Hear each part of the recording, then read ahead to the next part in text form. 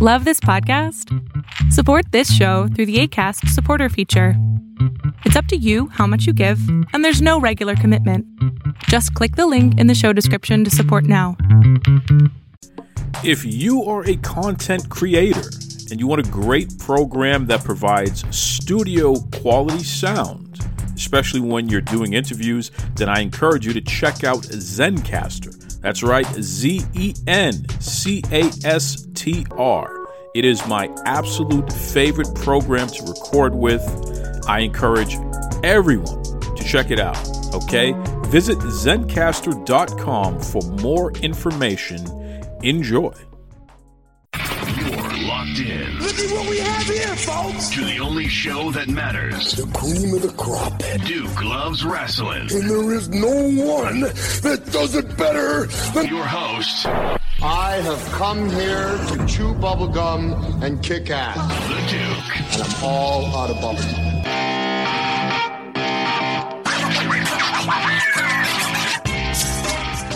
Welcome back to the Duke Loves Wrestling podcast, the show about pro wrestling and everything else.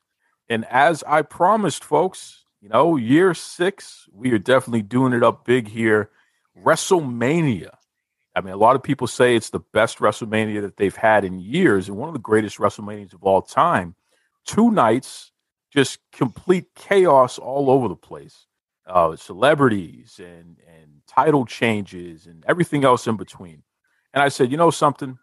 I could have this conversation with anybody, but there was one person in particular who was a very, very big hit the last time she was on the show, and I did ask her to come back to talk about this. And, the Duke's a man of his word. So without further ado, welcome back to the Duke Loves Wrestling podcast. I call her Mo Muscles, Edge's throat goat, a.k.a. Mo Throat, a.k.a. hide your husband, hide your boyfriend, hide them all. She's coming for you, baby. What's going on there, Mo? Oh my gosh, thank you again with the fucking iconic introductions. Like, no one has ever put me over harder than you, man. I love it. But yes, I'm back, bitches. You got to take me on the road with you. I'm telling you right now, this could be a thing. Before you walk into a room, just give me a mic and I'll take care of the rest, okay? I would love that. I would fucking love that. I've been anticipating this since I watched the show, and I'm super duper excited to cover it. Like, I'm super duper excited. Like I told you earlier, I got my Jack and Coke in my hands. I know it's Sunday. It's like 1:30 where I'm at, but let's get it on, bitches. I'm ready to talk some wrestling. So wait. We got to talk about this Jack and Coke for a second, because I need to know the recipe. All right, because a lot of people hear Jack and Coke and they think that, you just pour a little booze, pour a little Coke, and you're good to go. But it's like, I'm the type of person where I like to get my measurements precise because it can affect the taste. Some days I want the drink to be a little stronger than other days. So what kind of Jack and Coke is Mo Muscles having right now? Well, first of all, it's Gentleman's Jack. That's the Jack that I just prefer. As far as my measurements, I've been told that I drink it a little. Like, I prefer more liquor than the juice or whatever, beverage of choice that I'm going with. So it's like in ratio, I want to say 1/2 liquor and then probably like a 1/4, maybe 1/3. So yeah, I'm gonna be pretty fucked up during this stream, but I'm fine. I'm perfectly fine with it. What? So basically you have Coca-Cola flavored Jack, right? Is that what it is? Yeah, that's the vibe I always go for. I like to taste the liquor. Some people don't like the taste of it, but I actually enjoy the taste of liquor. I love it. Okay, so we know you're about to be live here. So then let's talk about very live. Overall, both nights combined. Overall, what's your general impression of WrestleMania 38? Did you find it was something that was worth watching? Were you disappointed in between? Overall, what's the vibe?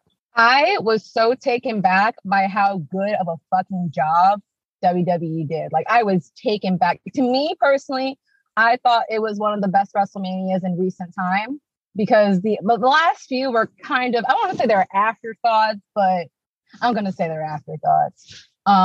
I was taken back by the surprises, the placement of the matches, how good most of them were. There was probably 1 or 2 from each night that I would just chop off because they were unneeded. But if they were to have get rid of like maybe the first 2 matches of each show, I do think it would have been one of the best WrestleManias in recent memory because I feel as though it did mix the old with the new. It was something that satisfied fans that were longtime fans, and I feel like it's something that satisfied the modern day fans. Which is something that I don't think I really had them seen them do. So when I saw that, I was very taken back. Like I was like, I don't know if it's AEW or something that has Vince lighting a fire underneath his ass and getting to work. But I was like, I don't know who's in the back. I don't know who's in the back pulling these strings, but whoever is, they need to stay there. They need to stay there because this is the momentum. This is the type of excitement I want to have as a wrestling fan. I feel like for the first time in a while, I was excited and proud to be a pro wrestling fan. That's how I walked away from both night 1 and night 2. Well, that's high praise right there. And I agree with you. I definitely feel that it was worth the entertainment. WrestleMania is always a special time for me. I got to get my food ready. I got to get my drinks ready. I wear my different shirts and all that good stuff. And, unlike a lot of people, I don't mind the all day wrestling stuff going on. It's like a whole movement. It's like a holiday. So I enjoy getting wrapped up into the spectacle. But I agree. It was definitely a great event, and hopefully it's a sign of things to come for the year. If they can keep this momentum going, because I haven't seen WWE have this much positive feedback in a long, long time. If they can keep this momentum going, Tony Khan, I don't know what he's going to do with himself, because you see him this week. He's already melting down online. He's talking about bots.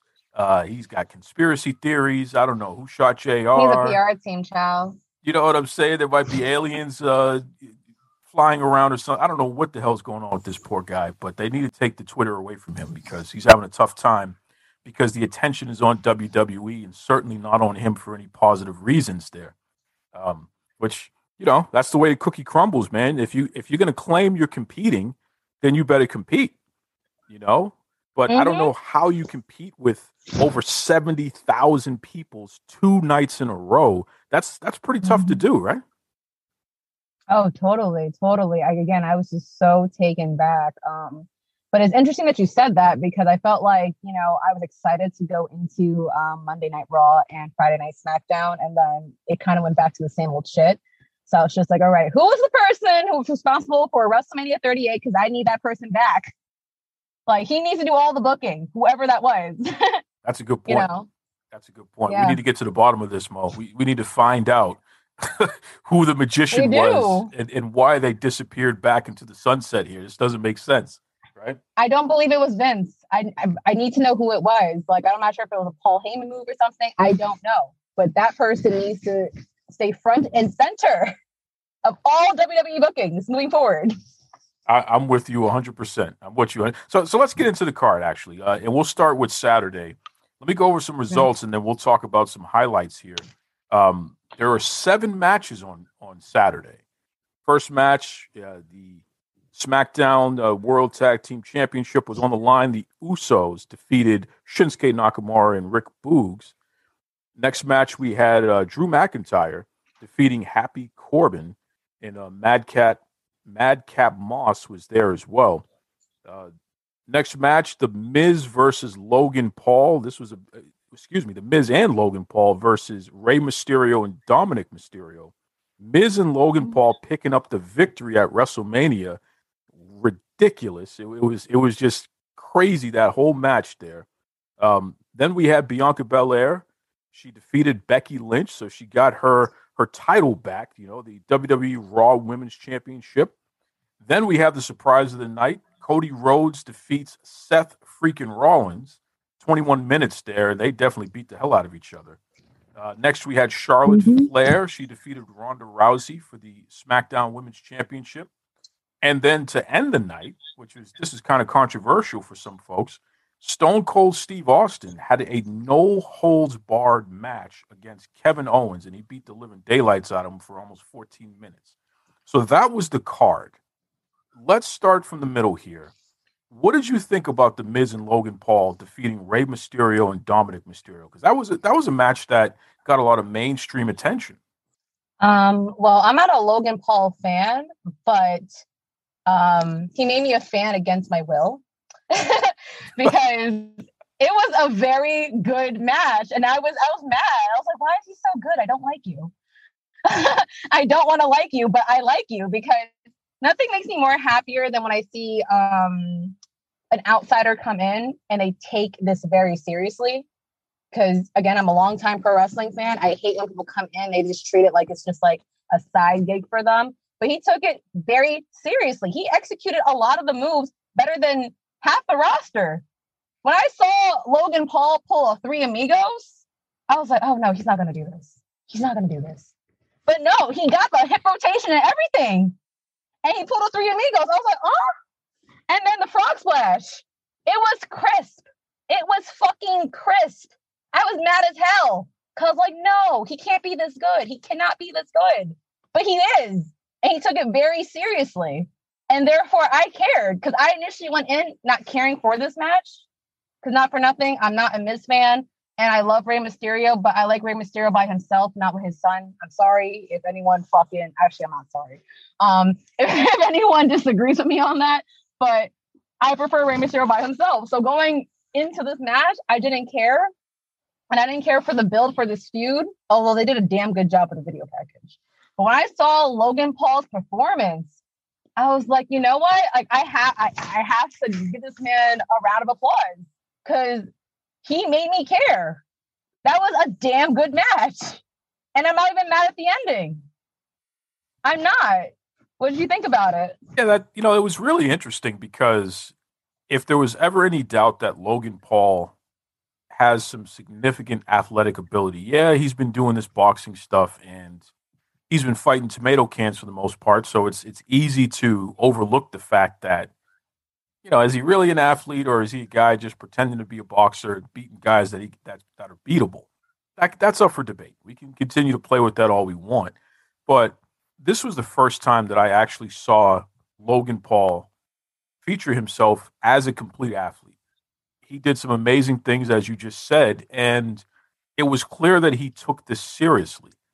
There is a person who spent hours training. There was a person who took bumps. There was a person who was following direction. There was a person who respected pro wrestling. Because we've seen celebrities come in and look like complete morons out there, and that wasn't the case with Logan Paul. They're laughing, they're smiling, they're joking, yes. Yeah, and they're not, and more importantly, they're not taking direction properly. You know what I mean? They're not in the places that they need to be. They're not allowing the cameras to catch the action the way that it needs to be caught. Logan Paul did everything as perfectly as you'll see. I mean, and it's funny because WWE's on a streak now.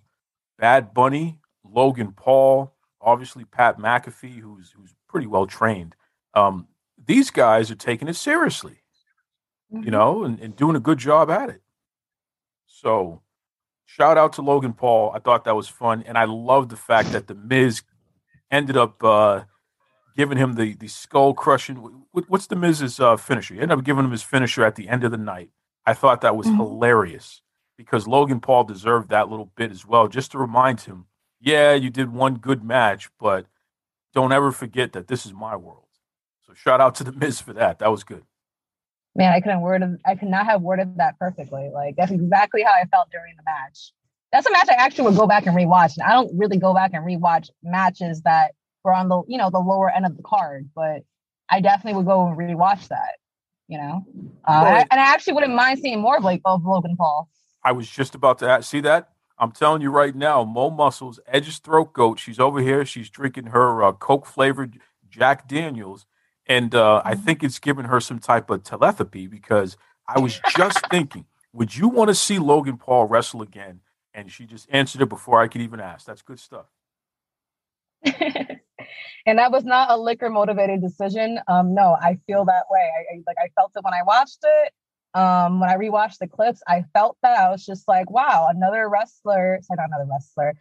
outside celebrity that took this very seriously. Like, I appreciate that more than anything. Because yes, I don't mind when they do have celebrities come in. I don't, because I understand you do need star power somewhere. You do need like a little comedic relief, but it's nice to see and to be pleasantly surprised when someone does come in and they take it so seriously. You see it in their body language, you read it in their face. They're executing the moves well. As you said, they take very good directions. It's just very pleasing as a fan to see people that come in and they respected the sport so much so that they took the time to learn, they took the time to train, and just it meant a lot to them to walk out with having a match that fans will remember. So that's just my take on it. Agreed 100%. And you know the big distinction there too, you can tell Logan Paul is a wrestling fan. He's not just some celebrity there getting a payday. You could tell that he actually has taken the time to watch pro wrestling. He gets the concept. There's a lot of these celebrities from the past, and I don't want to diss anybody, Snooki, but there's a lot of celebrities from the past who got into the ring, and you could tell it's like this person never actually, they know of pro wrestling. Maybe it's been on and they've walked by and saw it, but this isn't a wrestling fan. This isn't a person who understands what a match should look like. Logan Paul clearly is a wrestling fan, right?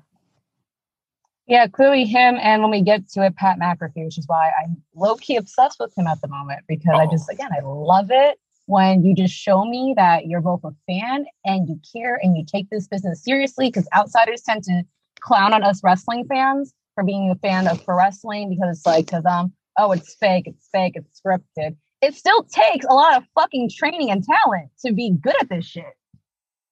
Agreed. Like, you are an actor, you are a performer, you are a stuntman, and you are a wrestler. All in one. And you're putting someone else's lives in your fucking hands. Yep.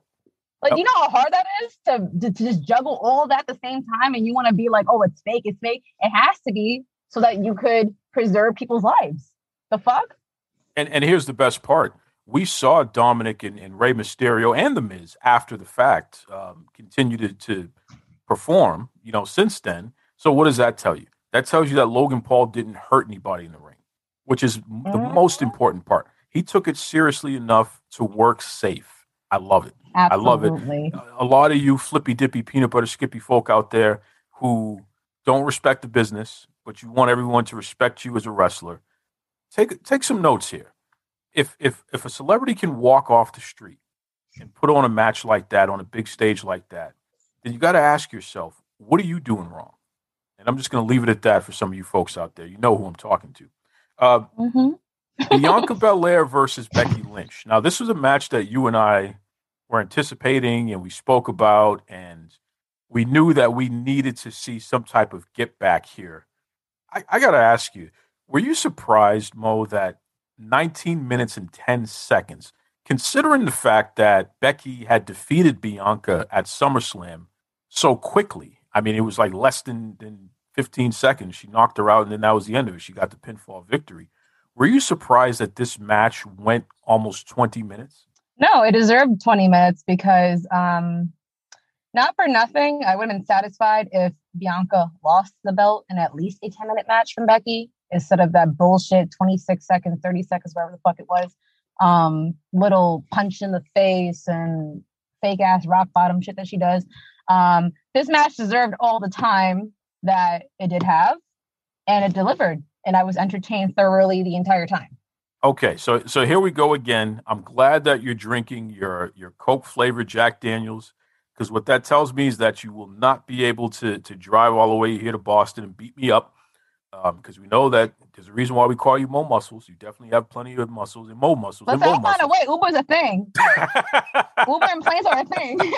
Listen, the gas is so expensive that, we're going to have to jack up the gas prices before you hit the road here, But I got to say, here's my issue with the whole thing with this match. I love the action. I felt like the ladies definitely did a great job. Bianca far more than Becky, although I did feel like Becky had her working boots on. I'm not taking anything away from the match. They worked hard. They did a great job for the match, and it was probably the best wrestling match of the entire weekend. It's my favorite of the weekend as far as action. No doubt about it for me. But here's my issue. For you to take Bianca Belair and have her get hit one time, two times, and then she's pinned and she loses the belt. And then she has to chase this woman around and she has to claw and scrape and do everything in her power to get back to this point where she can challenge for the championship and not only do it, but do it on the biggest stage of them all. I just felt like it was a disappointment that they didn't allow Bianca to just beat the living daylights out of Becky and get a decisive victory, not unlike what you would see from a Goldberg or a Brock Lesnar. Bianca Belair is a super athlete, and Becky Lynch is a twig. There is no reason that Becky Lynch should be able to hang with a Bianca Belair for 20 minutes, especially when she didn't even cheat one time in the match. She didn't cheat. It was a straight up 50-50 fight. And it's like, it feels good to see that because we did get the payoff, Bianca winning, and the crowd went crazy. It was a huge pop. But here's my question. Is Bianca a strong champion? To me, they're featuring her in a way where it's clear that she's beatable, which means that it's easy to justify taking the belt off of her. I would love to see her dominate, kick everybody's ass, go on a long streak. And I'm not even talking about a Roman Reigns streak. I'm literally talking about a Goldberg. I'm talking about a Brock Lesnar. I want to see destruction. I want to see violence. I want to see decisive ass kicking so that when you finally do build up a challenger for her, it's worth the most money. And it can be the main event no matter who else is on the card. Right now, there's just something missing because they're treating her like she's everybody else, and she's far from everybody else. What do you think about that perspective? I do respect your perspective 100%. I do think that Bianca is a athlete. She is an athlete. Not that I think that she is.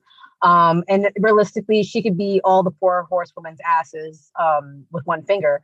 I feel as though I see exactly where you're coming from, and I do agree with a lot of your points. It's just that with the way WWE is structured, they want to protect their four horsewomen, and they see in their minds Becky as being, top dollar, and that they need to protect her at all costs.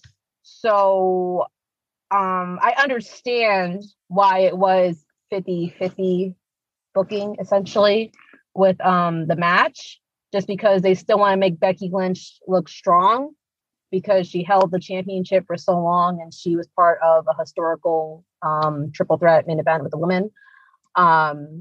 So I get where their pathologic was. Now, if it was, booked by me, yes, but I love to see Bianca just snap and then just beat the dog shit out of Becky. Hell yeah. Hell fucking yeah. Because she deserved it. If I was someone who got my ass beat in 26 seconds because I got sucker punch or whatever, then yeah, I would be laying in all of them. I would throw her body back and forth like a fucking ragdoll. Because yeah, Becky Lynch is like 100 pounds soaking wet. And I thought it was bullshit that she manhandle slam, where the fuck she calls her name.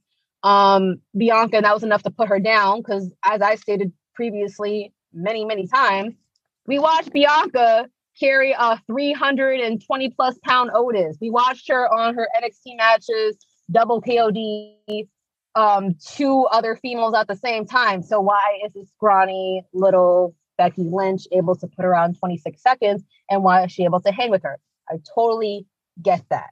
I totally get that path of logic. It's just that in terms of like preserving their brand, I do get why it had to be drawn out. If it was booked by me, would I prefer if Bianca just beat her ass in 26 seconds after? Hell yeah. I would love that.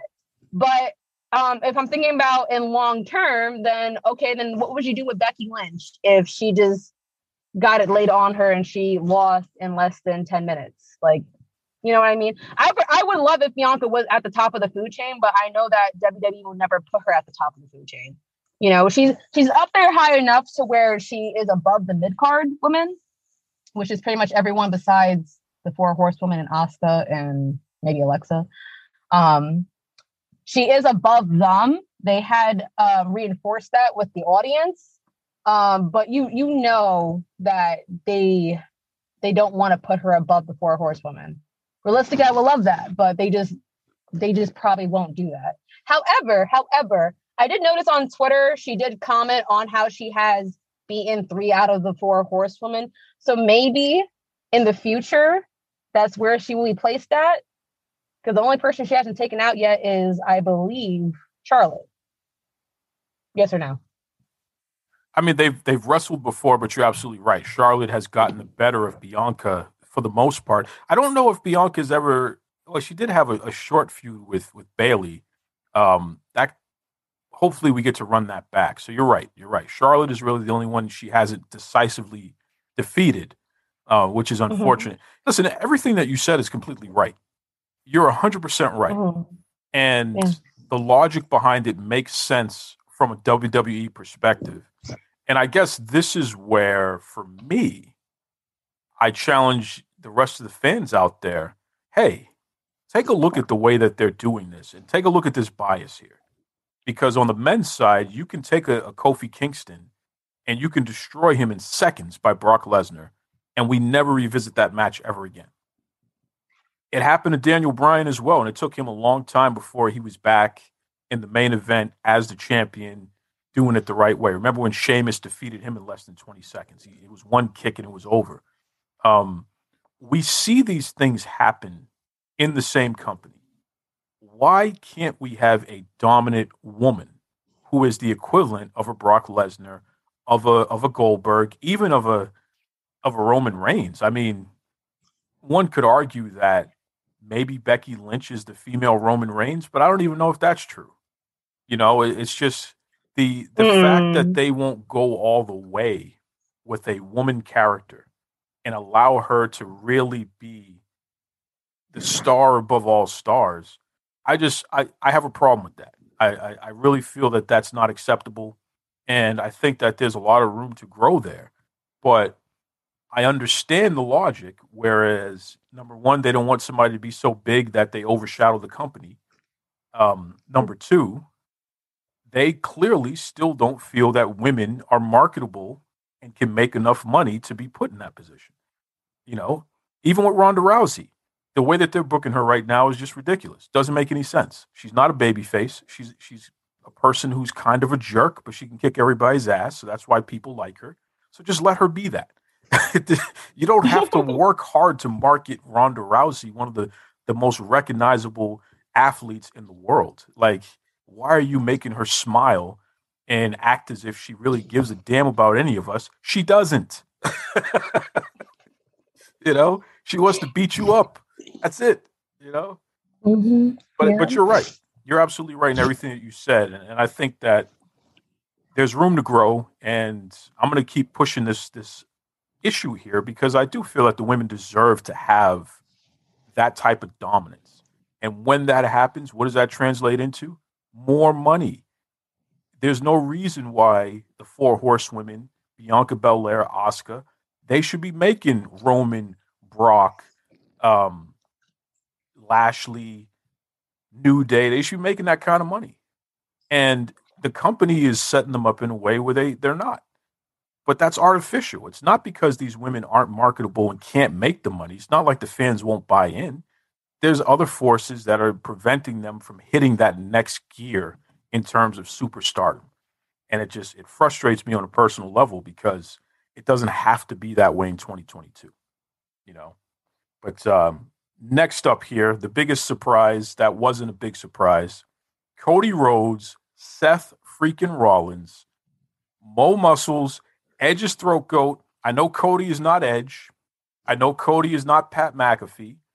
But did you have a little excitement deep in your loins there when you saw Cody Rhodes come out?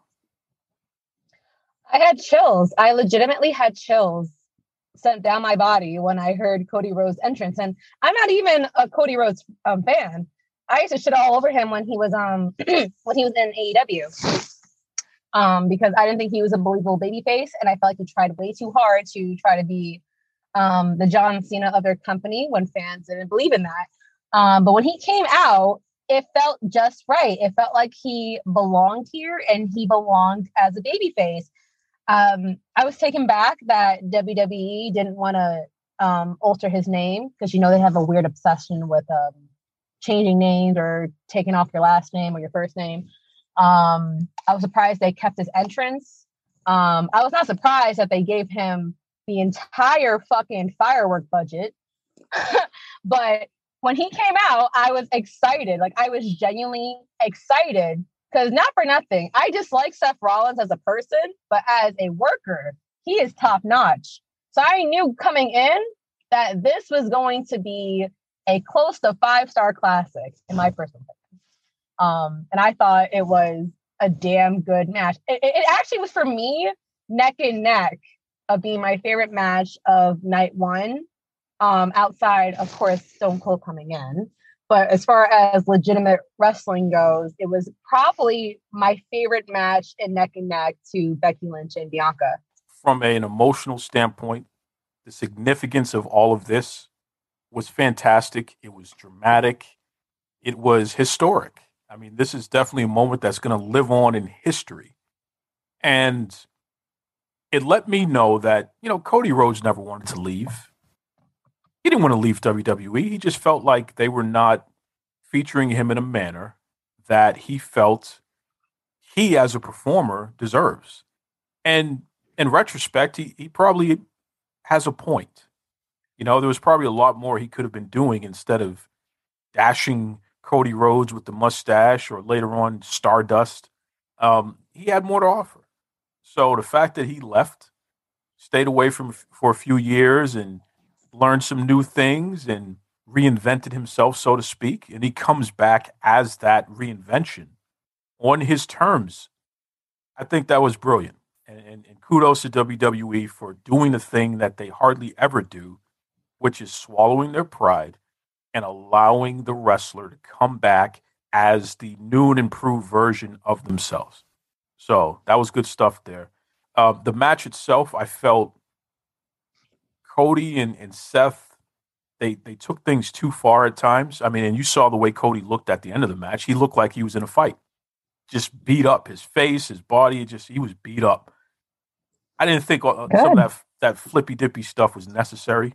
Cody had welts on his just, right above his eyebrows there. I mean, literally, you don't get that unless somebody punches you in the head for real. Those are knuckle shots there, right? That's what I loved about it. It felt real. Yeah. So it looked like a fight. It looked like a genuine fight. I just felt like especially some of the stuff that they did outside of the ring, throwing each other on the announce table and all that, I could have done without that. And I didn't even feel like the match had to be as long as it was because the emotion of Cody being there was already so much. Did they really need 21 minutes and 40 seconds in order to do that match? You could have cut that match in half, and people would have felt just as good about it, in my opinion. But it wasn't a bad match. It was a very good match, and I think it was a great way for Cody to get back into the mix. Now he needs to wrestle The Miz. I don't want to see him feuding with Seth Rollins right now, and it looks like Cody and The Miz have something going on Raw coming up this week. But we need Cody Rhodes and The Miz. The Miz, who's the reality TV star, he's a safe wrestler. He's the guy who managed to become champion. The Miz is everything Cody Rhodes wants to be, but was never able to achieve. Mm-hmm. And that's despite having the last name Rhodes. So there is some natural bad blood. The Miz is basically Vince McMahon's guy. You know what I mean? And Cody was never going to be Vince McMahon's guy. So there's a natural story between those two, and then you can bring their wives in the mix, which I think is just perfect as well. There's a lot that can happen between those two. I don't know. It could be a little controversial if Brandy Rose comes in with the, the shit that's been going all over viral on the internet. I'm not sure if WWE can take that. Listen, as long as Brandy doesn't come to the WWE calling herself a black bitch, I think we'll be okay. Okay, if she starts doing that, I'm turning the TV off. All right. Yeah, because I mean, it was horrible. It was horrible but hilarious at the same time. I don't think she realizes it. I think in her head she thought she was going into that promo thinking I'm that bitch. I'm gonna show these people up. And end up being the most terrible yet iconic and funny thing I think I've seen in recent time from a female wrestler cutting a promo. I don't think Natty is funny, but the same way people feel that Natty is unintentionally funny, I think that Brandy Rhodes is unintentionally funny because she's blasphemous. I mean, you see how You see how people view Cody Rhodes, and they made jokes about him saying that, oh, he's ending racism. And they got not Cody Rhodes, they got Brandy Rhodes coming in, reinforcing it by coming in by saying, I'm a black bitch. You know how fucking funny that is? It's ridiculous. It's absolutely ridiculous.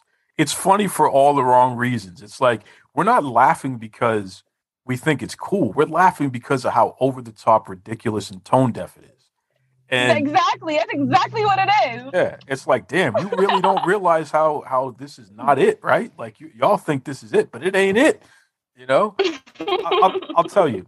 I think that a lot of people will say it's one thing for people to believe you're a fool. It's another thing for you to prove it. And I'm not trying to be derogatory when I say that. I just think that Cody and Brandy overexposed themselves in a lot of ways in AEW. And what we thought they were turned out to be something else, at least what they portrayed. I think it would be nice for them to dial that crap back in WWE. And that's not to say Brandy will ever be back in there, but I hope WWE does something with her, because I think that she's interesting enough to evoke some type of response from people. So she should have some type of role, short-term, long-term, whatever. But I don't want to see Brandy. Stay the valet. Yeah, she could be a valet for a little bit. I just don't want to see her making a mockery of herself. And that doesn't mean she can't do comedy, but she needs to actually be in on the joke and understand that it's a joke and not seriously be walking around calling herself a black bitch, trying to talk with some unoriginal, weird slang accent or whatever the hell that was that she did when she was yelling at Jade Cargill. Just that type, calling her heifer and all this other nonsense. Terrible. It's like, look, if you gotta try to be what outside people think is black, you're messing up. You know what I'm saying? It's like you're being a caricature of what other people assume is black. That's not culture. That's not authentic. Right out of my mouth. Yeah, it felt like nasty. She sat down and watched her first black sitcom, and she just projected everything she saw on TV. It was so bad. That was it. That was it. And whether that's what was intended or not, that's how it landed. And we're not the only ones saying this. And I think that, you know, they really got to take a look at themselves, and especially on Brandy's side, you really need to take a look at yourself and think about that. Whether you were trying to land a different way, that's how it landed. And there's merit to it. It's not just people being unfair to you. No, this is legitimate criticism here. It's not it. And the ironic part about it is when you were Eden Styles in the WWE, you couldn't find anyone saying a negative thing about you. Mm-hmm. So imagine that. She was a ring announcer for the WWE, and she was doing the modeling stuff, and she was just a sweetheart, and everyone liked her, and people knew she was with Cody, and that was cute. How did we turn into this other thing? You know what I mean? So dial that stuff back. Get back to just being somebody that people can just look at and say, that's a beautiful couple. I want to cheer for these folks in life, and just leave it at that. You know what I'm saying? Do you think it was strategic? Do you think that they decided to just do something that was openly offensive just so they could somehow go viral? Because this is the first time anyone really acknowledged Brandy, to be honest, because a lot of people didn't even know she was in WWE until she was in AEW, and then someone had pointed out, whether it was them or fans on the internet, pointing out that Brandy was previously in WWE. But, you know, she was just there. She was just someone who was pretty, who was just Cody Rhodes' wife. Do you feel as though she just kind of did that just to be viral? Because she has to have read the comments off of her promo with Jade Cargill. You know, she has to have read how people thought it was offensive. And then she came back with the same introduction a few months later. See, you know, it's a good question, and I do have a take on it. Brandy is somebody who, when she left WWE, she had a blog, and she would, you know, open up about who she is as a person. And there was a lot of good stuff there and a lot of layers to it. And I would actively read her blog. Like I find her to be an interesting person, and that side of her was pretty likable. Once they started appearing in Ring of Honor, New Japan, then eventually when Impact Wrestling, and then eventually when AEW came along, it just seems like there wasn't enough there wasn't somebody in the room who understood creativity and who had enough authority to say, no, we're not going to do that. That's not the best way to portray yourself. And I think this is what happens when you have people who think they're more creative than they actually are, or who think they're more interesting than they actually are, who think that they know. Problem with AEW. What's that? The cough, the problem with AEW. Well, that's it, right? It's like you got to have clear guardrails. You got to have somebody who has enough sense to say, nah, we're not going to do it that way. And there was no one looking out for them in that manner. Because even with Cody, I could tell that they are serious about this crap, because Cody really believes he's a babyface. And it's like, buddy, you're more handsome than everybody. You're from a legendary company, from a legendary family. You know, your father was literally one of the greatest of all time. You have a perfect 10 for a wife. There's nothing likable about that. Like, no one likes you for that, which is why you're going to have to revel in the fact that you're better than everybody. So people could say, you know what? I don't like the fact that you're better than everybody, but damn, I like the fact that you're rubbing it in our face. Like, it's so sick that it's kind of cool. And the fact that he doesn't understand that that's the way that he's going to have to go is just tone deaf. It's like, you're missing the point, bro. So while you're trying to be Captain America, everyone is just shitting all over you, because this is not, it ain't it. You know, and on Brandy's side, she's trying to portray other layers of her personality. And then when people basically reject it, then she's conflating, well, they're just rejecting it because they're picking on me. You know, black people don't accept me. A lot of these white people are complaining are racist towards me, so they're just picking. It's like, no. There are segments of the population that are doing that to you. There's no question about that. And those people can go to hell. But there's real constructive criticism happening here, because your performance is awful. And the creative behind that performance is awful. So you need somebody who actually can control and think long term about why this doesn't fit into this television program, to stop you from making those mistakes, i.e. WWE. You know what I mean? If you're going to make a fool out of yourself, there's going to be a reason for it. And in long term, it's going to make sense somehow. You're not going to go out there and make a fool out of yourself just because you don't know you're making a fool out of yourself. Like that ain't going to happen. They're at least going to make money off of you making a fool out of yourself. So, you know, but I wish them the best, and I'm glad that Cody's back there. And I look forward to seeing the fresh matchups that he's going to have with everybody, because there are some matchups that are worth seeing, and eventually him and Roman Reigns are going to have to wrestle, and that's going to be exciting. So we'll check that out. Charlotte Had a Flair. quick introduction. Just a quick introduction, because I found it very interesting when I had broke this down analytically. I had said earlier about how AEW fans were crying and whining, whether it's on the internet or live crowd, about how they wanted to heel Cody Rhodes. But Cody wanted to be again in a position where he felt like he was the face of the company as a strong baby face. Do you feel like this was like strategic in how he went out the way he did on AEW, with fans hating him to the point they're throwing back his weight belt? And then he shows up to WWE, and of course, to a lot of other people, not me included, but a lot of other people who are fans, they still believe in the war, quote unquote, between WWE and AEW. You know what I mean? So automatically, Cody coming in regardless if they know of his indie work, regardless if they watch AEW or not, or just not thinking about any of that. Coming in, he was going to be invited in with welcoming arms, automatically as a babyface, because to a lot of people who believe in the war, it feels like they finally got a one-up on AEW to take someone who was pretty much just, I don't want to say the face of their company, but they definitely was a flagship, you know, on their show, especially with his position being EVP or something like that. Him coming in, and then, you know, I feel like he kind of got what he wanted, being the baby face that he wanted to be, because it was going to be very hard to boo Cody Rhodes right off the bat because fans are happy. They're happy that they could finally shit on AEW for something.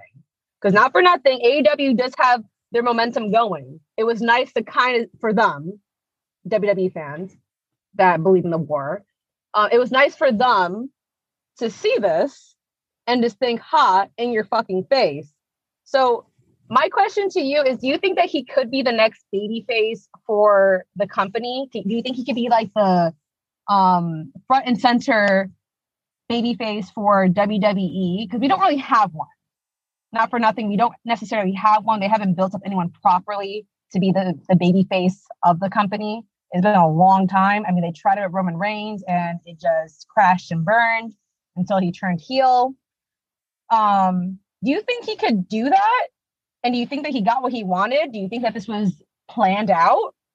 That he could get what he wanted and be a babyface somewhere and be accepted with open arms somewhere? I think it's a happy accident.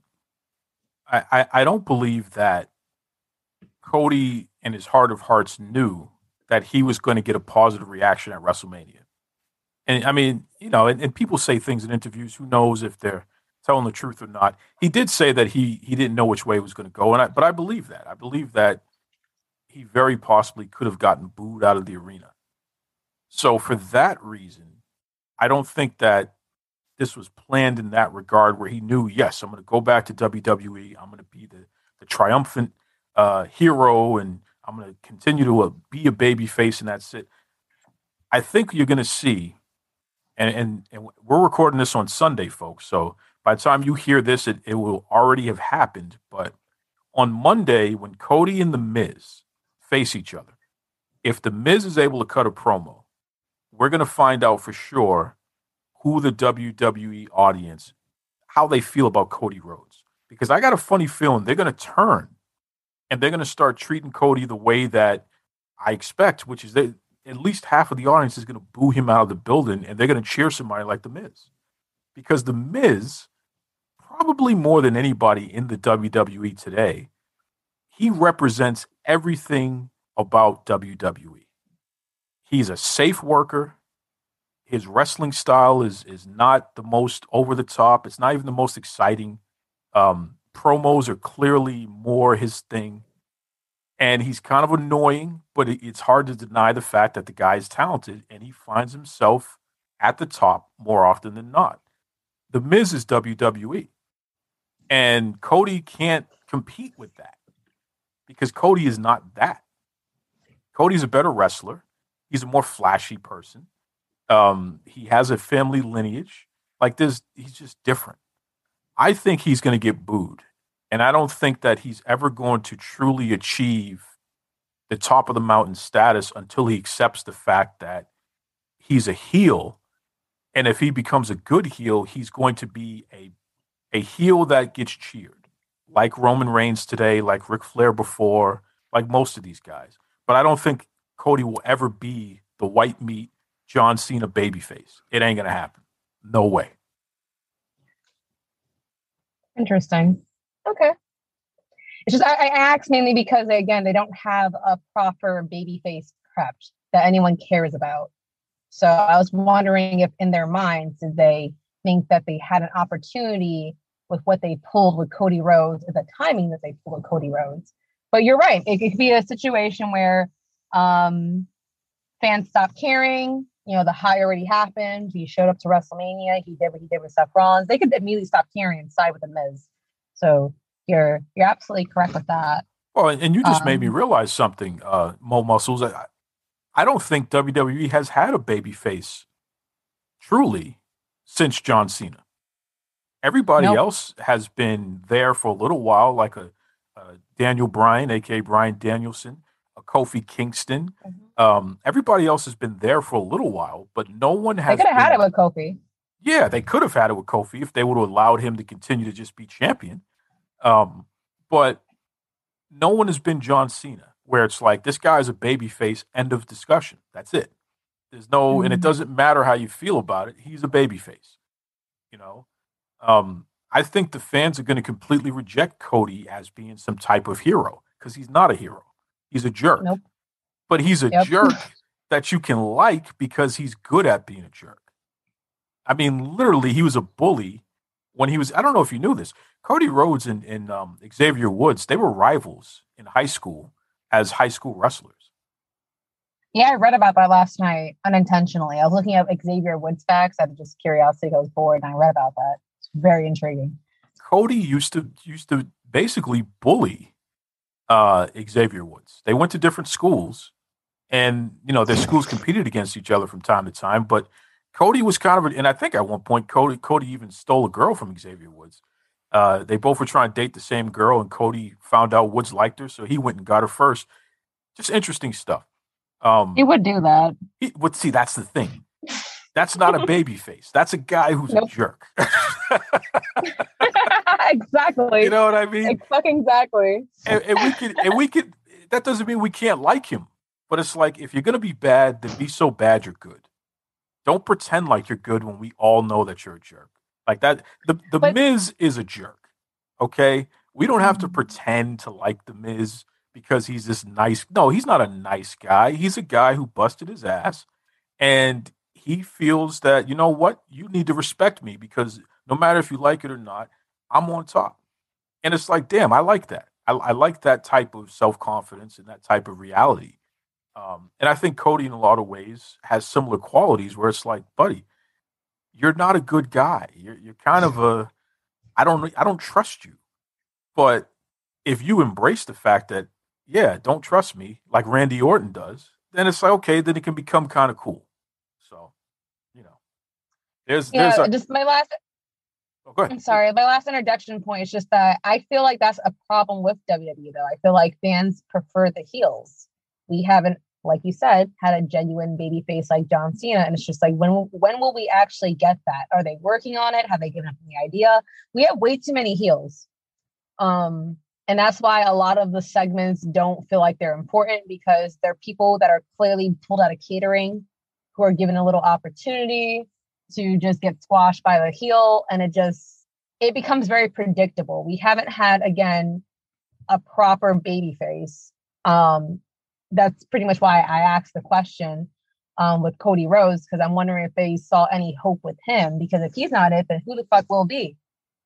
Who the fuck will be the long reigning baby face of WWE? And I don't think anyone, at least from the booking perspective, has been able to do that.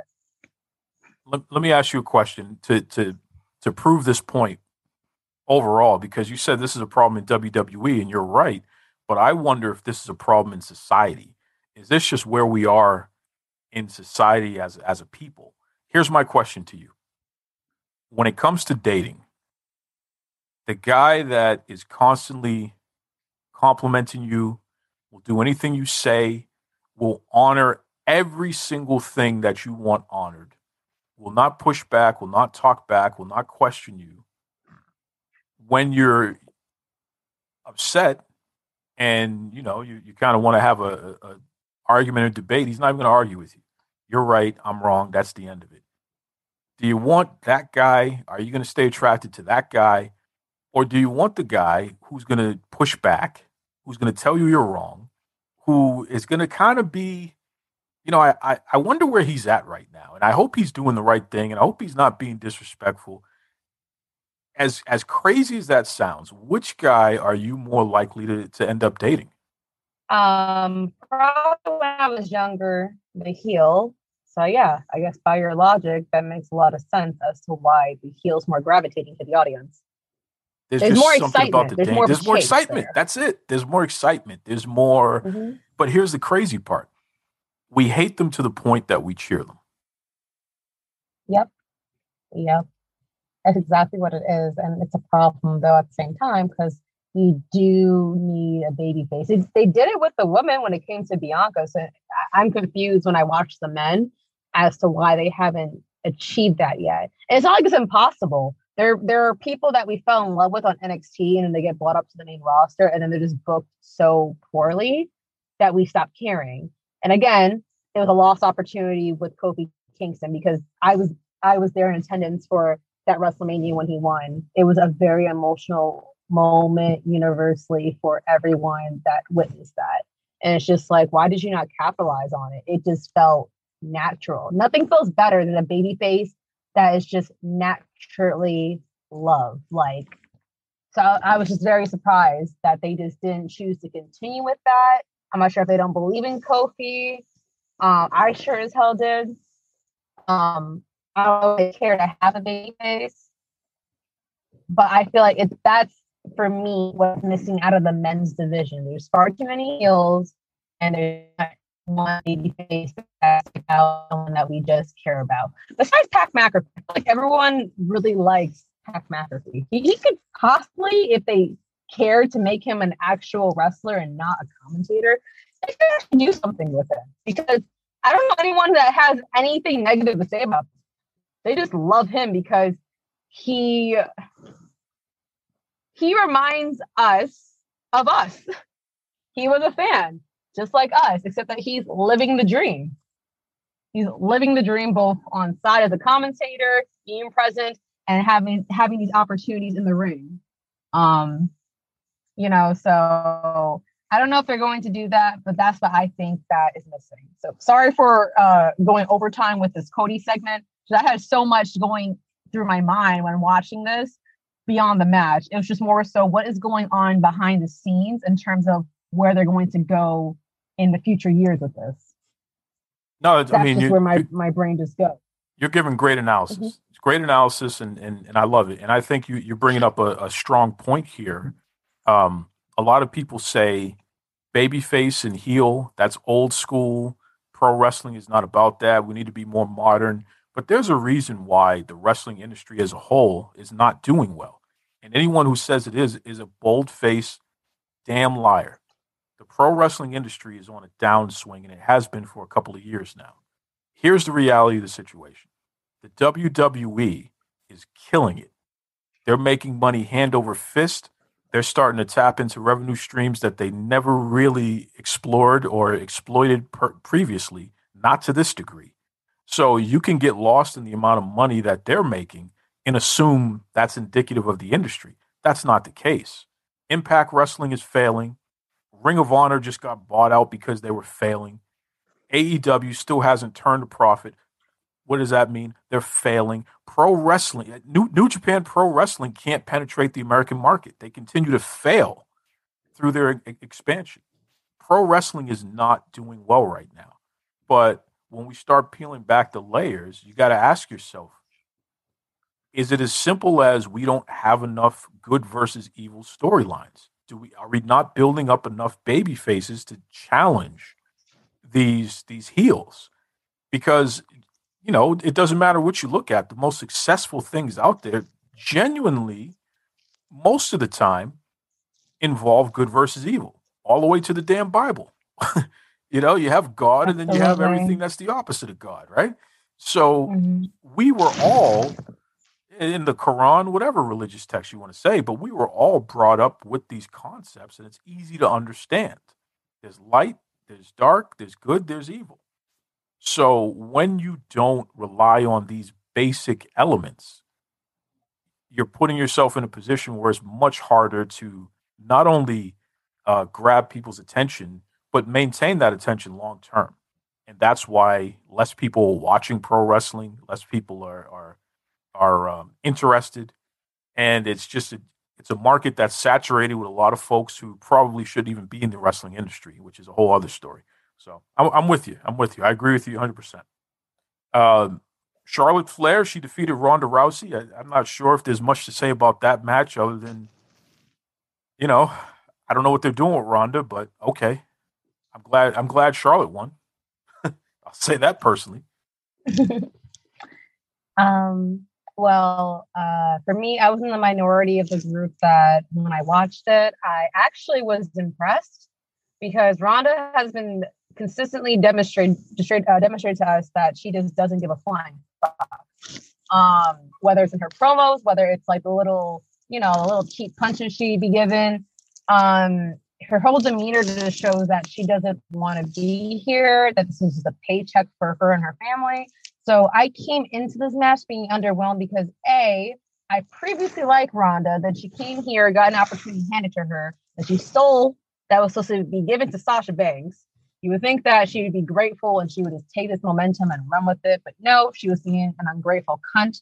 And she, she has this opportunity with Charlotte Flair. And I already dislike Charlotte. You know this. I hate watching Charlotte Flair matches.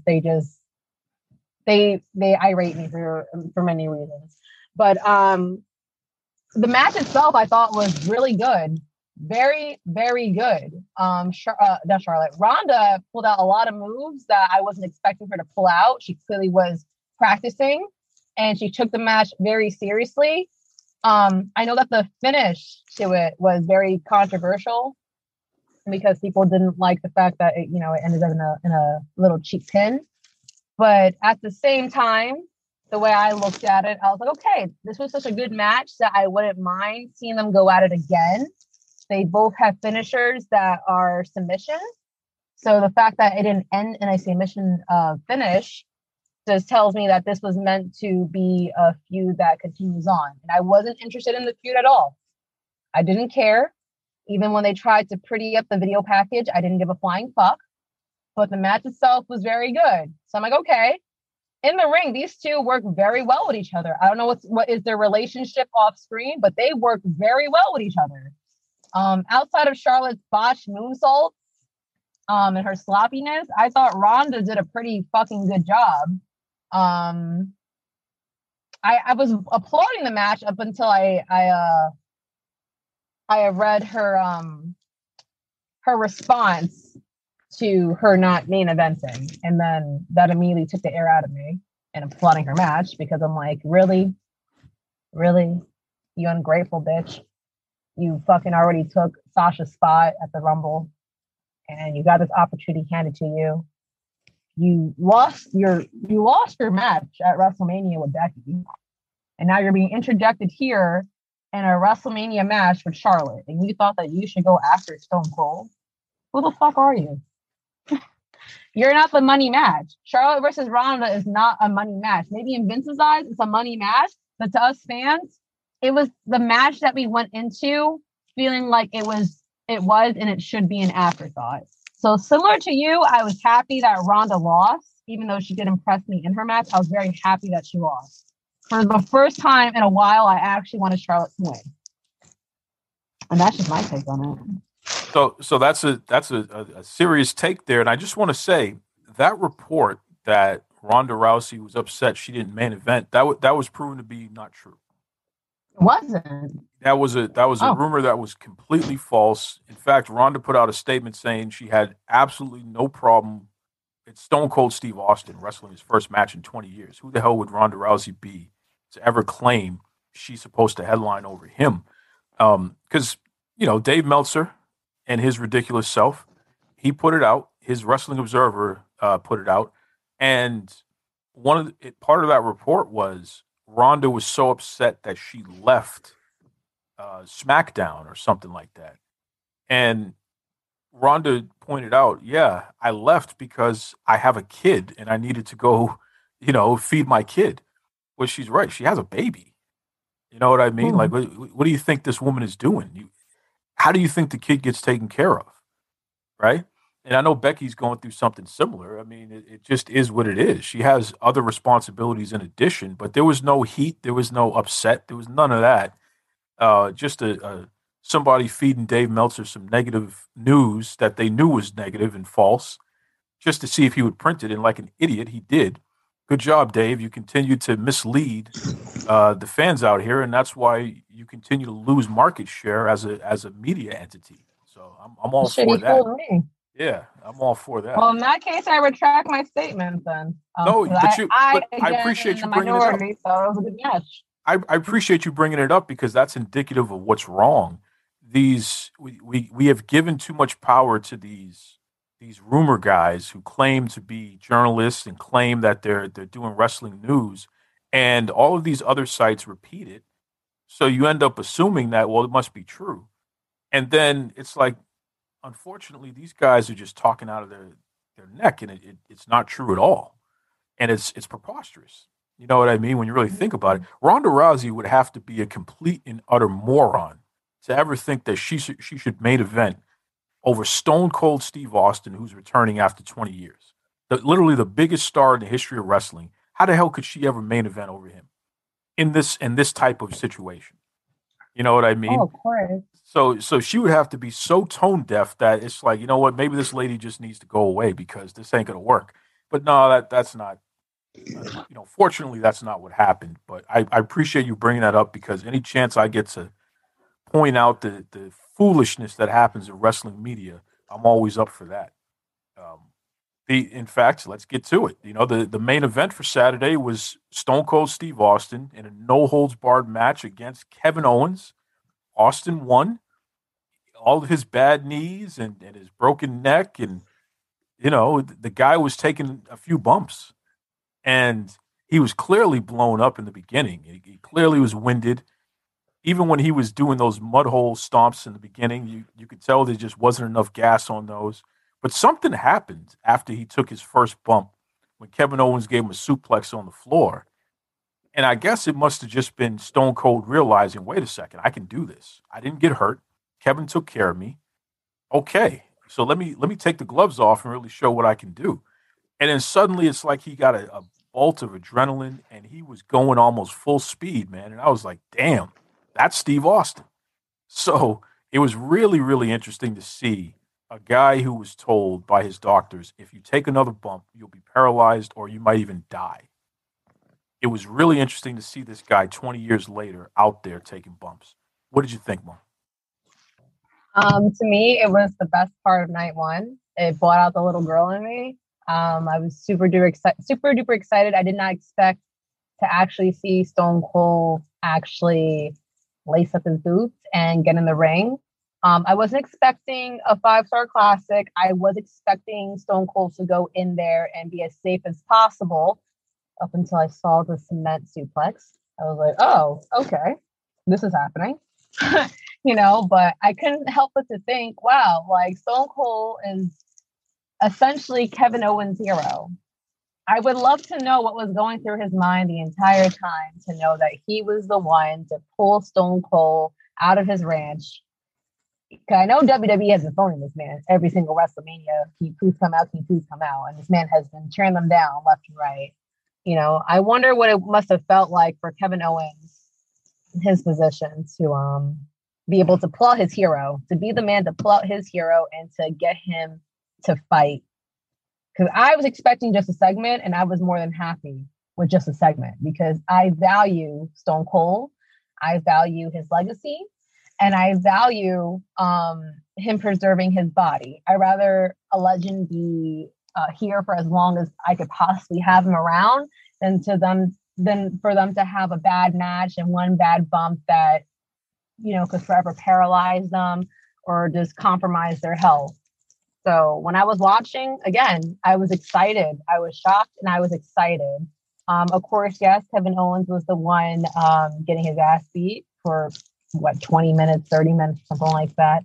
But it was fun. It was exciting. There was times where I laughed. There's times I had the nostalgia with him drinking beers and giving the finger and him fucking spitting beer out in Kevin Owens' face, or that little stick that he did where Kevin Owens tried running away and he got on the ACV, couldn't figure it out. Stone Cold got on it, and then he tried making him feel like he was going to crash. I laughed. I had a good time. Again, it was that moment where I remembered why I started being a wrestling fan.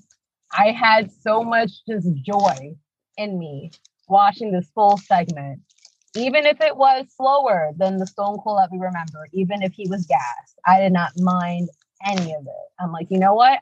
I'm just happy that he gave us one last match and he just reminded us why we love this badass rattlesnake. I was so happy. And I'm still happy. I rewatched it again with my dad because my dad was the one who put me onto wrestling. So he's a huge Stone Cold and Rock fan. And even he was grinning. It was a moment. And that's what it was meant to be. You weren't supposed to take the match seriously. It was something where you were watching just for nostalgia and to just have a moment. And I feel like us as wrestling fans that have been watching for a long time, it was just a good time. It was just a good time to just, reel it back a little bit and just laugh and smile and just remember why we started watching wrestling. So that's what it was for me. I'm very happy for Kevin Owens. Very, very happy for him. It must have been hard as hell to fight back a grin being in a match with Stone Cold, because I wouldn't even know what to do being in a ring with someone that I looked up to, that I idolized. But he got to do that. So good for him. Like I said, it was, for me, the biggest highlight of WrestleMania in general. How this whole entire WrestleMania felt like it was dedicated to Stone Cold, and I'm perfectly 110% fine with that because he deserved it. You know, I agree 100%. And I know that, here we go again, Dave Meltzer and his crew, all the reports about Owens being unhappy in WWE and he's being buried and he's going to leave and reports say and sources say and all this other garbage. Kevin Owens stayed in WWE. He's making more money than he ever made before. And he just main evented WrestleMania. Take that and shove it in your ear, okay? That's what I'm talking about right there. Hey, Dave, get rid of your sources, pal. You don't have them anymore, okay? People are making a complete mockery out of you. You sound like a complete out-of-touch fool the way that you've been reporting this stuff and just being completely wrong. It's embarrassing. It really is. Because Kevin Owens did not leave. He did not sign to go wrestle in front of 7,000 people. No, he just wrestled in front of over 70,000 people and main evented. Okay? His career is complete. I mean, when you really think about it, the guy's done it all at this point. He's won all the championships he could win in WWE. He's just main evented WrestleMania. What more is there for Kevin Owens to accomplish other than just count his money, taking care of his family for life? It's a beautiful thing. And shout out to Stone Cold. The old man showed he still has it. And now the question for me is, will he show up in Saudi Arabia? I mean, if Goldberg can get $1 million for a match, then what can Stone Cold Steve Austin get? I can't wait to see it. I hope it does happen. Speaking of entertainment, let's jump through Sunday now real quick. Johnny Knoxville defeated Sami Zayn. Sami Zayn is another guy that, according to Meltzer and his band of merry misfits, sources say, Sami Zayn signed with WWE, and he's in a match against Johnny Knoxville, which, quite frankly, generated the most mainstream attention of all the WrestleMania matches. Imagine that. You know, Sami Zayn was able to be mentioned by Knoxville when Knoxville was having interviews on The Tonight Show and all these other things. Sami Zayn was on the red carpet for the premiere of Jackass, which was the #1 movie in America and one of the top grossing films around the world. It's like he's living a life, man. Premiere spot. No two ways about it. And that match alone was just hijinks. It was ridiculous. As you just said, it was not something to take seriously. You made reference to that in the Stone Cold match. This Jackass match, we knew what it was. It was just a comedy spot. But it was hilarious. And especially, my favorite part was when Wee Man picked up Sami Zayn and slammed him. The greatest slam of all time. Bigger than Hulk Hogan versus Andre the Giant. Not because of the significance in pro wrestling, but I'm talking about as a physical feat. Think about how small Wee Man is. And think about, I mean, Sami Zayn is not a small guy in his own right. He's a big dude. So the fact that Wee Man was able to pick him up, hold him, and slam him, it was just incredible. And did it safely, by the way. He didn't drop him on his head or something like that. It was incredible. So I really enjoyed this match overall. There were some spots that were kind of silly, like the big mouse trap that didn't work and they had to make it work, or the mouse traps on the tables. There was a whole bunch of them. That was a little ridiculous. But overall, I thought this was a fun match. And most importantly, it woke the crowd up. The first 3 matches, the crowd really wasn't as hot as they could have been. They started to wake up during the Sasha Banks and Naomi match against Carmella and Zelina Vega and Liv Morgan, Rhea Ripley, Natty, and Shayna. But that match was kind of a cluster, unfortunately. Those ladies deserved a lot better than what they got. This Jackass match was the match that I felt really woke everybody up, and thank goodness for it. What did you think? I mean, honest, like I said, there were some matches that I just didn't get around to. A match that I wasn't exactly looking to recap on was this match right here.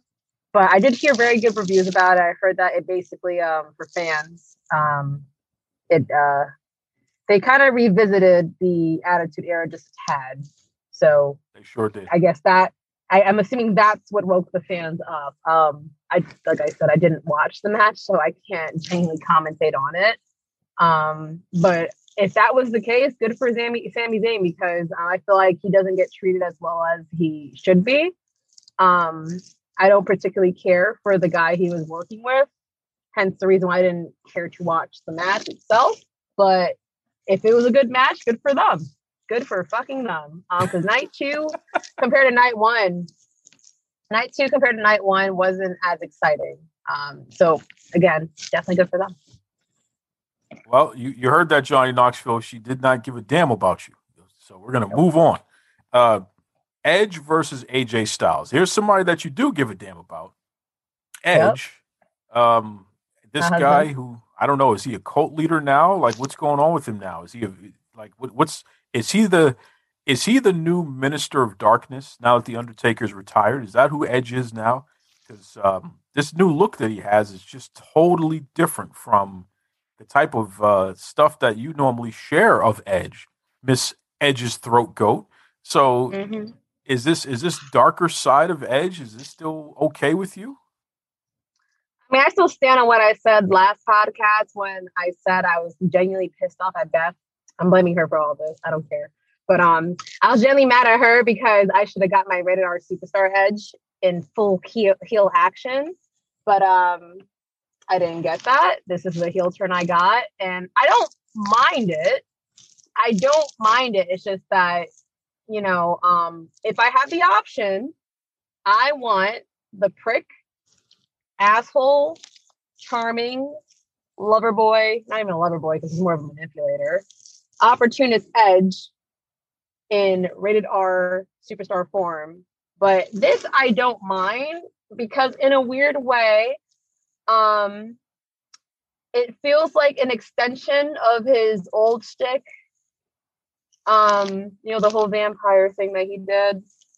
It feels like an extension of it, but it does also feel like, and I have the same feeling, that he is paying somewhat homage to The Undertaker, because we did have an appearance from him where he just showed up for less than 10 seconds and then walked away. I'm wondering if this was kind of tied in or planned that we somehow continue his legacy vicariously through Edge. So when I look at it through that spectrum, I try to deal with it. However, I'm not going to lie. It's a tad bit boring. I feel like a lot of the segments that he's been placed in has been just not as exciting as I planned for him to have when he had his return. I was happy that we had a dream match. I was super happy that we got the dream match that's been on my list for Edge, which is him versus AJ Styles. That's what we got at WrestleMania. And it was one of those matches where I thought it was very good, but it wasn't a match that was talked about very much. What do you think? I agree with you. It definitely got lost in the shuffle. I think that's the main idea there. There was just so much going on. It was really tough for this match to break through. And that's okay. I mean, that just tells you how good of a card it was. Could this match have main evented most pay-per-views? Absolutely. No question about it. But on this WrestleMania card, it wasn't the most interesting thing going. Now, here's the irony of that. I think by the time we hit SummerSlam, I think Edge is going to be in a position where whoever he faces, you could make an argument that they should be in the main event. So stay tuned for that. I think this new character, this updated character, is going to drive him right back to the top of the card. So, and I'm all for that. I think that's interesting. But do you think? Uh-oh. Do you think that he would have been more entertaining? This match would have been cared for more if he would have came back as the rated R superstar against AJ Styles, the way that us fans envisioned? I think that you're a real Edge fan, so I understand what you. I know.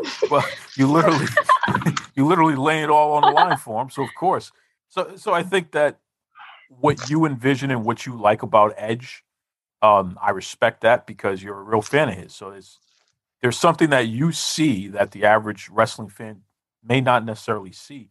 I don't think the rated R superstar. I don't think there's any money in that character in 2022. I think that character is kind of, it's all been done. But I think this new leader of a stable who's going to cut these dark promos and kind of getting back to, like you said, the Brood Edge, the original character, but the elder updated version of the original character.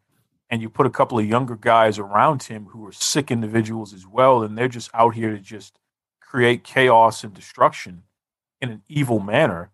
I think there's money to be made there. And I think that, again, that character you can justify putting in a main event program. The rated R superstar, I don't think is a main eventer in 2022. Why not? Again, it's just it's an old, tired gimmick that is not credible enough to put in there and make money against some of the top stars today. Like, there's no money in rated R superstar versus Brock Lesnar or Roman Reigns right now. But this cult leader, this evil genius kind of guy, I think there's money there. If you put that person in against anybody, I think you can make some money with that. I argue that both would have been very entertaining, and there's money in both because half of the reason why I fell in love with Edge is just his character itself. Part of him being the rated R superstar, which is him just being just an out front cunt and asshole. It was just funny. His promos were entertaining. So I think that it could have held up. However, he is old. He is getting up there in age. So that's the reason why I kind of folded to him doing what he's doing now. Because it's not bad stuff. It's just that it's not what I wanted. But I support what he's doing. I like the little faction that he's slowly building. I know Damian Priest is there, but I had heard that eventually they want to add Rhea Ripley. I don't know if that report is going to be true or false. But if that's the case, that's great, because one thing I love about Edge is that he has a very good heart for this business. And I love the fact that he's utilizing his position to get other people over or to get more eyes on people who deserve it. You know, he has that pull. He knows he has that pull, and he's using it for good. So that's why I can't hate on what he's doing right now. Is it a little bit slow for me? Is it a little bit boring for me? Just a tad, but it's not bad stuff. It's just, I thought the entire time since he came back, a lot of his feuds outside of the feud he had with Randy on screen, promo-wise, this hasn't been as exciting for me as an Edge stan. And I love Edge a lot. I clearly, like, if you see the fucking name. But it's just, I'm not afraid to criticize him where he deserves to be criticized. So I enjoy what he's doing. I just wish they could, up it this a little bit. But maybe it's just a story that I need to keep watching and I need to let it unravel. And maybe he has something planned that I'm not seeing yet. So hopefully I could catch up with him. Well, and I was very careful not to completely disrespect your future husband there. I was very careful there. So future? Why? We're engaged. Okay. Yes. So I don't know if that's legal, but it's not my business. I'm not going to call the popo on you. I'm just going to leave that alone. Okay. Mm-hmm. All right. Moving on to a match that you've already made reference to: Pat McAfee versus Austin Theory and Mr. McMahon. So this is interesting. There were two matches in one. You had Pat McAfee against Austin Theory, and McAfee beat Theory, But then you had Mr. McMahon take on Pat McAfee, and Mr. McMahon beat Pat McAfee. So overall, what did you think of? Forget about Austin Theory. He is what he is. We know he's a talented kid. Good for him. And we know how you feel about Pat McAfee and his respect for wrestling and the amazing things he's been able to do in the ring. How about Vince McMahon, 76 years old, taking his shirt off, has the guns out, getting in the ring, and strutting around and trying to make it happen? Were you excited to see the old man? Oh my God. I can't get over not even the match he had, because fuck the match that he had. We knew it was going to be garbage. It's that moment he had afterward. I was happy to see that he actually got into the ring, because I was lost for words from that bell rung. I'm like, no, he's too old for this shit. He's way too old for this shit. Did he not learn from his quads being blown that he just can't do this? But he did what he had to do. I wasn't expecting nothing fancy, nothing crazy, but he did what he had to do. I just thought that would be it. But when we got to that point, when Stone Cold came out and tried to save him, oh my God, it was the funniest thing. The most funniest fucking thing. I did not know that I needed in my life, but I'm glad I have it in my life. Can we talk about the cell, or do you want to talk about the match? Because I personally don't need to talk about the match. No, let's talk about the stunner. I mean, what did you think about Stone Cold giving Vince a stunner and the way that Vince sold it? My God. It was... that man folded like a lawn chair. And Stone Cold couldn't even hold back his laugh. And I don't blame him. He softly kicked him. I didn't want to call it a kick. He grazed him. And this old man went down on his knees automatically. Then he was stumbling, trying to get up, and commentary was trying to save him. They were trying to save him by saying that Vince is running away. I started crying at that point. I'm like, oh no, he can't do this. He's too old to do this. Stone Cold, don't do it. Don't do it. And then, like I said, same call back to him blowing out his quads. This man folded like a lawn chair, taking the slowest Stone Cold Steve Austin stunner I had ever seen in my life. It was amazing. It was diabolic and amazing at the same time. I needed that moment. I needed it. I mean, shout out to Vince McMahon. I mean, he definitely has a history of taking the worst stunners ever. But here's the funny part. If next somebody, to his wife. Yeah, right? His wife, yeah, she takes a bad one too. But if somebody was going to do that move to you in real life, how would you take that move? I mean, think about it. It's not going to look pretty in real life to take that move. So I think Vince, more than anybody, takes it the way that it should be taken. You don't want to go down, but you're going down in a heap. And certainly that's what it was. It didn't look pretty, but it looked more real than any stunner I've ever seen. I honestly think that he just gave out, wanted to happen. Like, at that point, I was a little bit concerned too when he went down. I was like, is someone going to check him? Does he have his life alert on? Like, can someone please go check on this damn near 80-year-old man that had no business being in this ring? But not for nothing. I just want to comment on this. He's in great shape. For his age, he's in phenomenal shape. 100%. He did a little too much work on his face. I was watching it back again with my father, like I told you, and he couldn't stop commenting on his face looking like a mask, because it did. A little too much Botox, Vince. But in terms of just how he took it, it was the worst thing I ever seen. But again, it was entertaining. I feel like the fans needed to see that and have that moment. But I guess from your perspective, it makes sense, because if Vince would have did a backflip and flew out the ropes and tumbled over 3 times, I would think that is unrealistic and unnecessary, because we already got a few crazy bumps from Austin Theory. The previous night was Byron Saxton, if I'm not mistaken, and then Pat took a really good bump. So from that perspective, I can see it just being something realistic. Because what else did you expect him to do? What did we really expect Vince to do? He's never been good at selling anything. Well, and again, that's the way that it should look. I mean, in a real fight, competition, whatever you want to call it, it's not going to look pretty. It's going to look like people are not cooperating with each other, and therefore it's going to look pretty stiff. And certainly that looked like it hurt. Vince looked like he was in some pain with that. He took off his shirt. He looked like he was hurt. The entire match, he looked stiff. Did you not see the way he was walking? Oh my God. I was like, can someone please pull him back right now? I don't think I want to see this. This is not how I want to see Vince McMahon go out. But you know what? It happened. Here's the best part about that, though. You could tell that Vince has that type of attitude where it's like, this is my company, mother effer. I'm a billionaire. You don't talk to me like that. You don't buck up on me. You know, Vince is the type that might want to throw hands if he has to.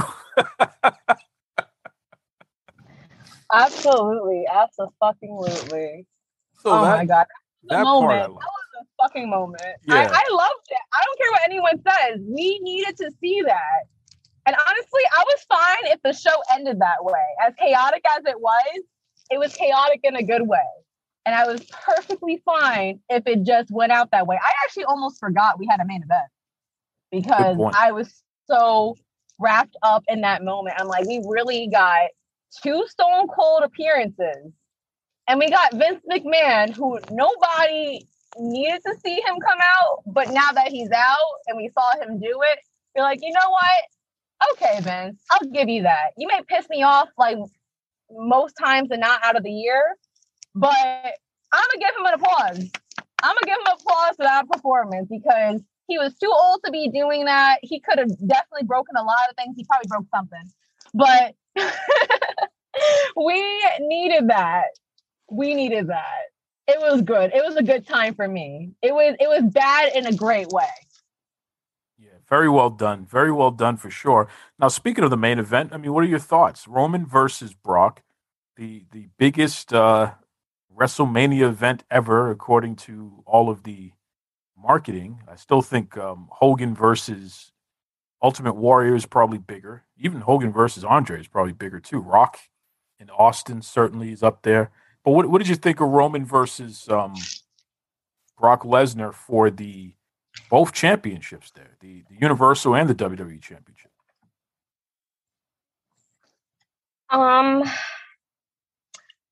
Okay, when I initially watched it, first of all, after I watched the Stone Cold thing, I thought the show was over and I was about ready to just turn over and go to bed. Then this happened, so I'm like, all right. Well, it's a title unification match. It has to be something good or something exciting. And they kind of served us the same shit that we already been seeing. You know, Brock has about 3 to 5 moves in his entire arsenal. Roman Reigns has been expanding just a little bit on his move set, but I was expecting just a little more, something special. And I understood later on, not at that moment, but later on that the spot where he dislocated his shoulder wasn't fake.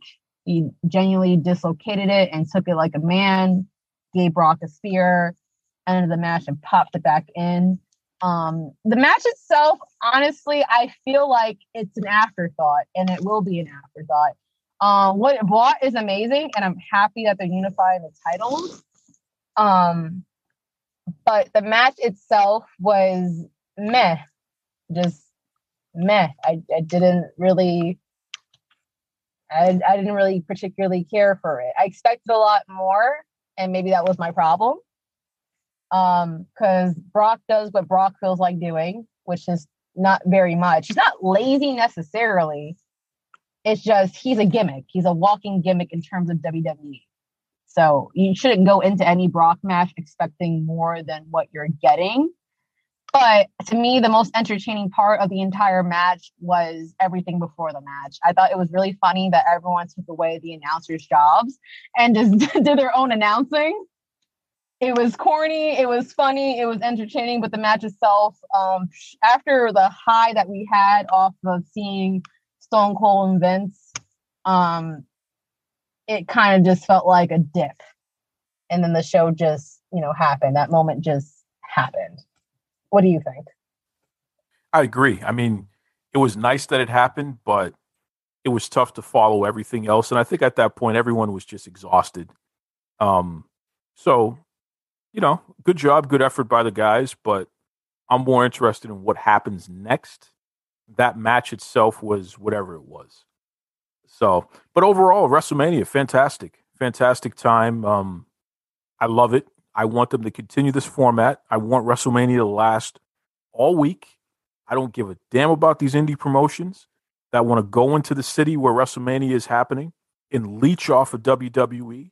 WWE is drawing all these fans, and you got all these indie promotions that want to do pop-up shows because they want to get some of the money out of these same fans. It's like, give me a break. You don't see that happening during any kind of weekend for AEW or Impact Wrestling or New Japan or any of these other companies. It's amazing how many folks will sit there and disrespect the WWE all year round, and yet they can't wait to run during WrestleMania weekend so they can leech off of them. I just find that fascinating, you know? And I think at some point, each and every one of these folks need to thank Vince McMahon for putting food on their plates, for those of them that actually made some money over that weekend. There was a lot that didn't because, you know, international travel is not what it used to be. So there were a lot less people around overall who were spending money anywhere but WWE. But for those of you indie promotions that made money WrestleMania weekend, thank you, Vince McMahon. All of you need to send him a bottle of champagne or something because you shit all over this guy all year round, but you were so happy to have your hand out with your hand in the pockets of these fans who were there for the big show and not necessarily there for you. So that's my little addendum there. But listen, Edge's throat goat, Mo Muscles, whatever you want to call yourself today. What's the best way that people can keep up with you? Because you give some great analysis. You know, we have a good time. It's entertaining, what have you. But the main idea is you actually know what you're talking about, which is why there was no way I could do this recap without you. What's the best way that people can keep up with you? The best way to keep up with me is definitely my Twitter. You'll definitely see me posting all day. Just a bunch of random tweets or just me talking my wrestling shit. So that's at Edge's Throat Goat on Twitter. If you'd like to follow me, I just recently made a new Instagram. It's at Mo Throat, with an underscore in the beginning. So feel free to follow me there. And also keep an eye out, folks. She's going to put up that Jack Daniels flavored Coke recipe. She's going to be putting that up for you as well. I should. This is Tony Schiavone, and we're desperately out of time on Duke Loves Wrestling.